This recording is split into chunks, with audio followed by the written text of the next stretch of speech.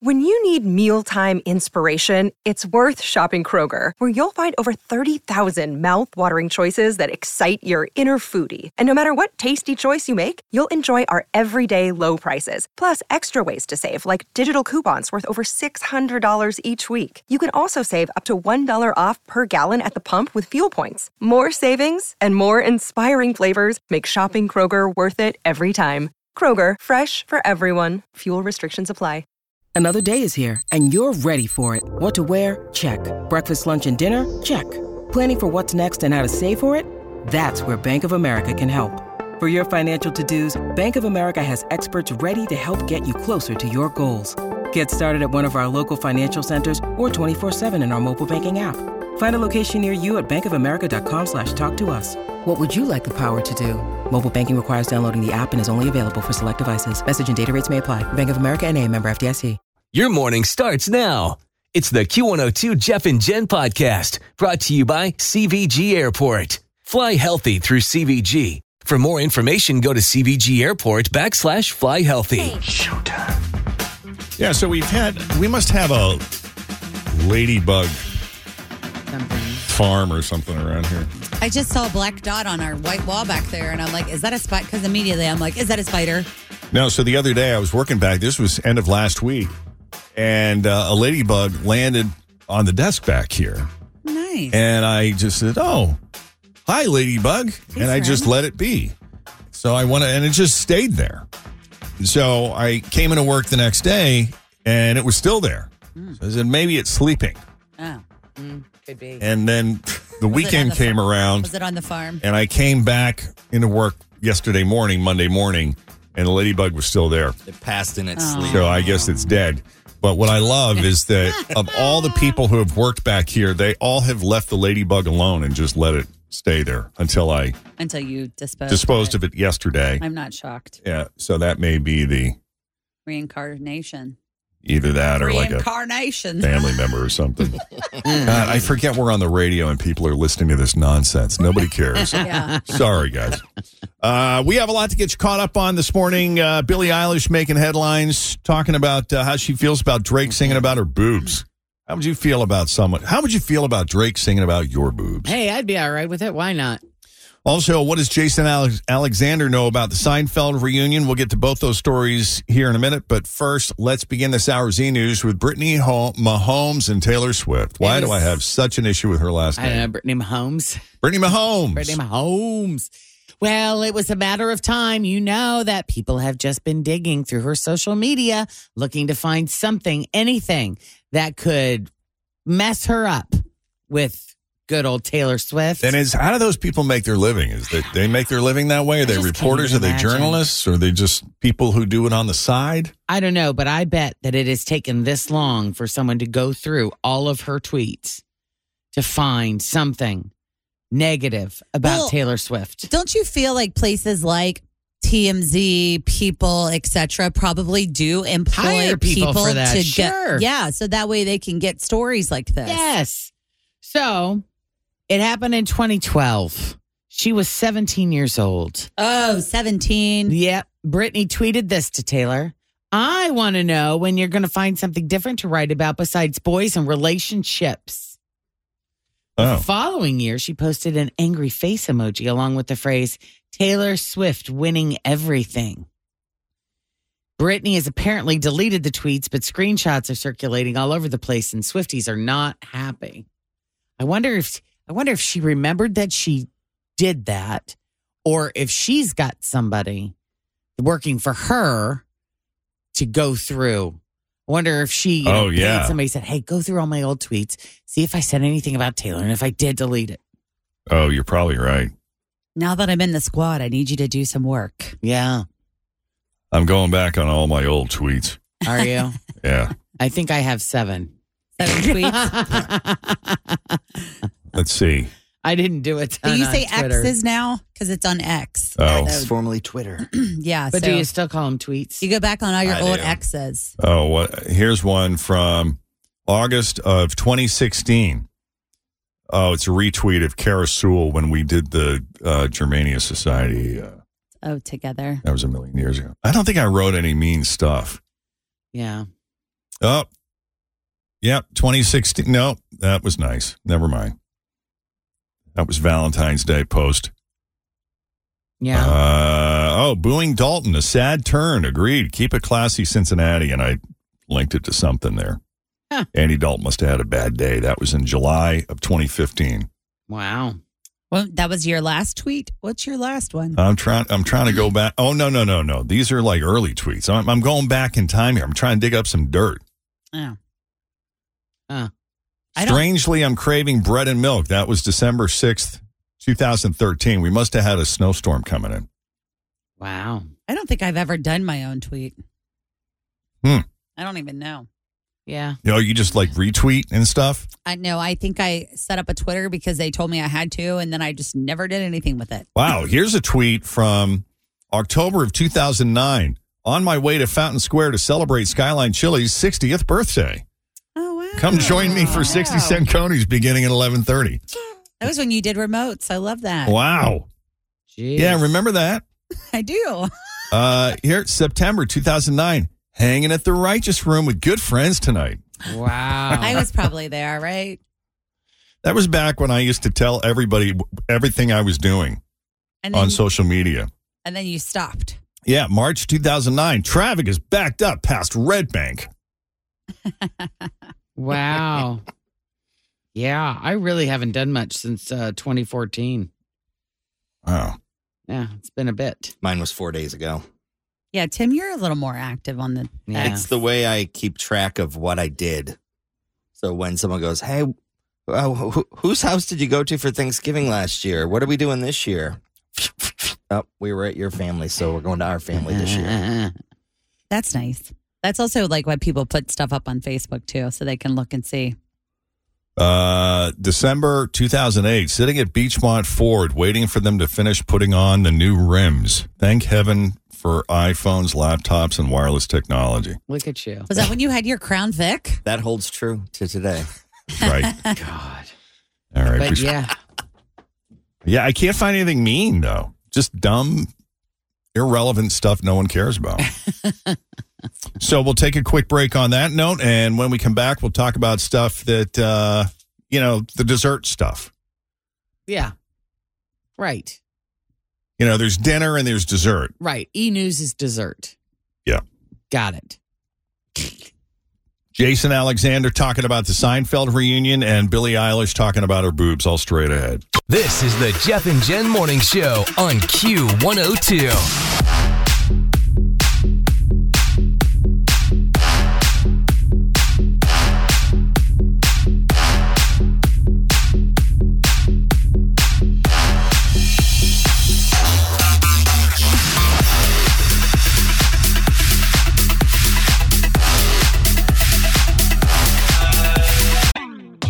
Always feel confident on your second date. With help from the Plastic Surgery Group. Schedule a consultation at 513-791-4440 or at theplasticsurgerygroup.com. Surgery has an art. Hi, everybody. This is Adriana Trajani. I'm the host of You Are What You Read. I have the privilege of interviewing luminaries of our times about the books that shaped them from childhood until now. We get everybody from Sarah Jessica Parker to Kristen Hanna, Mitch Albom, Susie Essman, Craig Ferguson, Rainn Wilson, Amor Tolls, you name it, they come, they share. New episodes of You Are What You Read drop every Tuesday on Apple, Spotify, or any major streaming platform wherever you listen to your podcasts. Can a Seinfeld revival or reunion exist without Elaine Kramer and George? No. I don't think so. Because Jason Alexander is the latest to comment on Jerry Seinfeld's announcement last month about something happening. He said, good for Jerry. He said, I don't know anything about it. Nobody called me. Apparently they don't need George and they may not need Elaine because Julia and I went, do you know anything about this? I just talked to Michael the other day and I don't think he knew anything about it. So it looks like either Jason is trying to keep a secret, Jerry is prematurely teasing something, or the rest of the cast really isn't needed. Wow. So I hope that, Jerry's just prematurely teasing something. Right. Because if they do it, they have to have it. You can't do it without, and you need everybody. You can't do it with just one. Right. You got to have or everybody. two. You got to have all four. Yeah. People thought it was weird and disrespectful that a song on Drake's new album contains a reference to Billie Eilish's large chest. The track is called Another Late Night, and it's actually Lil Yachty who says, quote, she had big boobs like Billie Eilish, but she couldn't sing. Okay. Well, Billie's fans may not have liked it, but evidently Billie does. She says, hey, I think it's fun. I'm flattered. Yachty's my friend. Drake is my friend. It's a joke. And I do have big boobs. I love it. It wasn't a lie. That being said, Billie also points out the difference in the way men's and women's bodies are scrutinized. She made the point. She said, nobody ever says the thing about men's bodies. If you're muscular, cool. If you're not, cool. If you're rail thin, cool. If you have a dad bod, cool. If you're pudgy, love it. Everybody's happy with it. You know why? Because girls are nice. They don't give an F. Yeah. Because we see people for who they are. I'd say that's pretty true most of the time. Yeah. Yeah, I wonder if they would be like if she wrote a song and was commenting about somebody's dad bod. Oh, yeah. People would be all over they you. would be think? upset. Or if they would just be like, yeah, whatever. Right. Well, yeah, it depends on the context, I guess. Is she body shaming the bod dad? Or is she just mentioning it that they have one? Yeah. All right. So when Anne Hathaway started out in showbiz, she was just a child. And somebody told her early on that her career would, quote, fall off a cliff when she turned 35. And at the time, that was probably pretty true. But Anne just turned 41 on Sunday, and things are still working out for her. She said the thing that has evolved during that time is that more women are having careers deeper into their lives, which I think is fantastic. She said, obviously, it doesn't mean we should have a ticker tape parade. Someone said this to me the other day. There's so much to be proud of, and there's so much to fix. Have you guys seen any of the Linklater trilogy movies with Ethan Hawke and Julie Delpy? Nope. Mm-mm. So it's these three romantic movies that they made. First one was in, Is it old? Well, I have to go backwards here because they made three movies 9 years apart from each other. So, yeah, I mean, I want to say like the first one was in the late 90s and then they made another one in 2003. Right, yeah. So, yeah, 1994. They made the first one before Sunset in 1994. And I'm guessing these actors they were portraying like early 20-somethings that were traveling Europe and met and spent a day together getting into this like really deep conversation and forming this connection. Mm-hmm. And then 9 years later, they meet again, this time in Paris. Okay. And again, it's about an hour and a half. It's mostly in real time in their conversation and how their lives have changed and evolved. He's now married. He's got a kid. He's still living in the States. And, you know, she's in the working world and she got her degree. And then the third one, they're now together with twins. This was, again, 9 years later. Okay. They're living in Europe. They're living in Paris. They're on vacation in Greece. He's still got his son who's living in the States. But, you know, to the point of like how your career evolves, it was really kind of neat seeing these characters evolve because the actors have evolved. And the actors had a lot of input into the scripts. In fact, they co-wrote the second and third movies. Oh, wow. Because they were so intimately connected to the characters. And so a lot of that is seeing their bodies change and their viability change sort of in a way like from the perspective of their careers. Yeah. And all of those things, you know, all those insecurities that we battle as we get older and all those struggles that we have and, you know, staying ahead and staying relevant and, you know, questioning who we are and all What's it of called again? Yeah. So the first movie is Before Sunset. The second one is Before Midnight, and I think maybe the next one is Before Sunrise. And they are all-star Ethan Hawke and Julie Delpy. And they're just really, really good. I mean, they're fun. Mm-hmm. And Richard Linklater is the director / producer / writer who came up with them. And I don't know. It's just really neat. Like, I love the fact that they made that first movie with no intention. They didn't go into it with the intention of making 3. They just made that one. Mm-hmm. And nobody, and it did well. It was critically acclaimed. Didn't make a ton of movie. They shot this thing like for $2 million or something like that.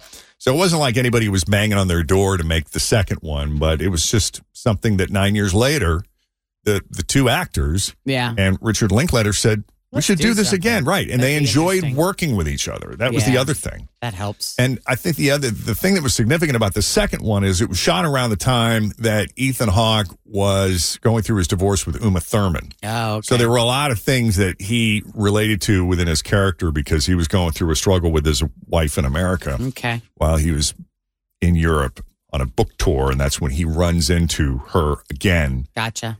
And so they're reassessing their lives in these 9-year increments. Gotcha. Cool. I'm sorry for going off on that tangent. It's very loosely related to what you were talking about, but it reminded you. It reminded me, and it was fresh in my mind. There you go. So I thought I'd share.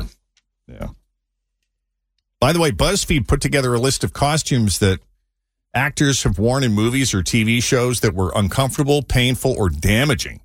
Uh-oh. Seinfeld's the puffy shirt. That was probably very comfortable. Yeah. Yeah. Every time they talk Good about breathing lists like this, I always think about that Scarlett Johansson talking about how she had to be sewn into that Black Widow outfit. Ooh, yeah. Do you remember that? Like she literally every day had to have, I don't know if it's on the list. I haven't seen it. Yeah, it is. Her Black Widow costume in the Avengers was like a wetsuit. She got so hot filming a rooftop fighting scene that she actually started hallucinating. True story. I was thinking of Michelle Pfeiffer. Michelle Pfeiffer's not on the list, but it was being sewn into that Catwoman suit, and I forget which Batman it was. But one of the not good ones. Some of the other highlights, Ryan Reynolds wore a motion capture suit for Green Lantern that he describes as the most heat-conducting substance known to man. That can't be good. I wonder what he had on underneath. Yeah. Jim Carrey, he said his makeup for How the Grinch Stole Christmas was like being buried alive. Ooh. And it took 8.5 hours. Oh, God, could you imagine? Kit Harington. The fur coats he wore as Jon Snow on Game of Thrones weighed a ton. Oh, God, they look like they did. And they smelled awful. Ew. I bet. He looked beautiful in them, though. He did. Rachel Brosnahan, she got a corset-related injury from her outfits on The Marvelous Mrs. Maisel. Oh, yeah. Some of her ribs, some of her ribs became fused together, and she can no longer take deep breaths. That's awful. That is awful. Actor Val Kilmer, speaking of Batman, his bat suit in Batman Forever was so restrictive that people had to help him sit and stand, and he couldn't hear through the cowl. Oh, my God. What about people that have to wear like armor? You know, those like night movies. Right. They have on all the armor. I can't imagine that being very comfortable. I read a story. I mean, we're going back a bit here, but I read a story about the original Wizard of Oz that was filmed in 1939. Mm-hmm. And the actor who played the Tin Man, I guess, they basically, painted him this silver. Like, yeah, he had some metal on him, but in order to make his face and other extremities, I guess, there was paint involved. And he went into some kind of toxic shock or something from having that stuff. I saw the Scarecrow guy, too. The guy that had the Scarecrow. I thought he was like allergic to the makeup or something. Like they said that it was horrible. Oh, it might have been. And then Emma Stone for The Favorite. She had to wear a corset. Yeah, those things look like just torture devices. She said she wasn't able to breathe and her organs temporarily shifted after a month. I bet. Ugh. I bet. That was awful. Thank God we're not in that stage anymore. No kidding. Man. Like you watch that and you figure, well, yeah, she's wearing a corset, but like, did they pull it tight? Did they pull it as tight as they would in real life? I just can't imagine sitting down in one of those. It's like, standing up, uncomfortable enough, but sitting, worse. Terrible. Lift with your legs. Yep, for sure. Very straight. Well, that Beatles song, whether you liked it or not, it is on the Billboard Hot 100. Wow. So the Beatles are on the Billboard Hot 100 for the first time since 1996. Now and Then debuted at number 7. Since we played it, we've had a handful of people request it again. It marks their 35th top 10, which is the most for any group. The Rolling Stones follow with 23. Then Chicago and the Supremes are tied for third with 20 each. Beatles also led with the most Hot 100 hits overall for a group with 72. The Stones got 57, Beach Boys 55, The Temptations 53. That's a lot. And doesn't that say something just about music? Because all of these groups are so old. Yeah. They also became the 13th act to have a top 10 hit in 4 decades, 60s, 70s, 90s, and 2020s. That's the only cool. other group to do that is Aerosmith. That's pretty impressive. That is pretty cool. All right. Anything else on the e-news front? That's it. We'll leave it there for now. We got more for you coming up after 7 o'clock. In the meantime, straight ahead, we got 3 headlines for you. 2 of those headlines are fake. 1 headline is real. If you can guess the real headline, we are going to set you up with a pair of tickets to see Alanis Morissette with Joan Jett and the Blackhearts and Morgan Wade. That's where Jen is going to be on Saturday, July 24th. Yes. At Riverbend. I believe it. Thanks for listening to the Q102 Jeff and Jen Morning Show podcast, brought to you by CVG Airport. Fly healthy through CVG. For more information, go to CVG Airport /fly healthy.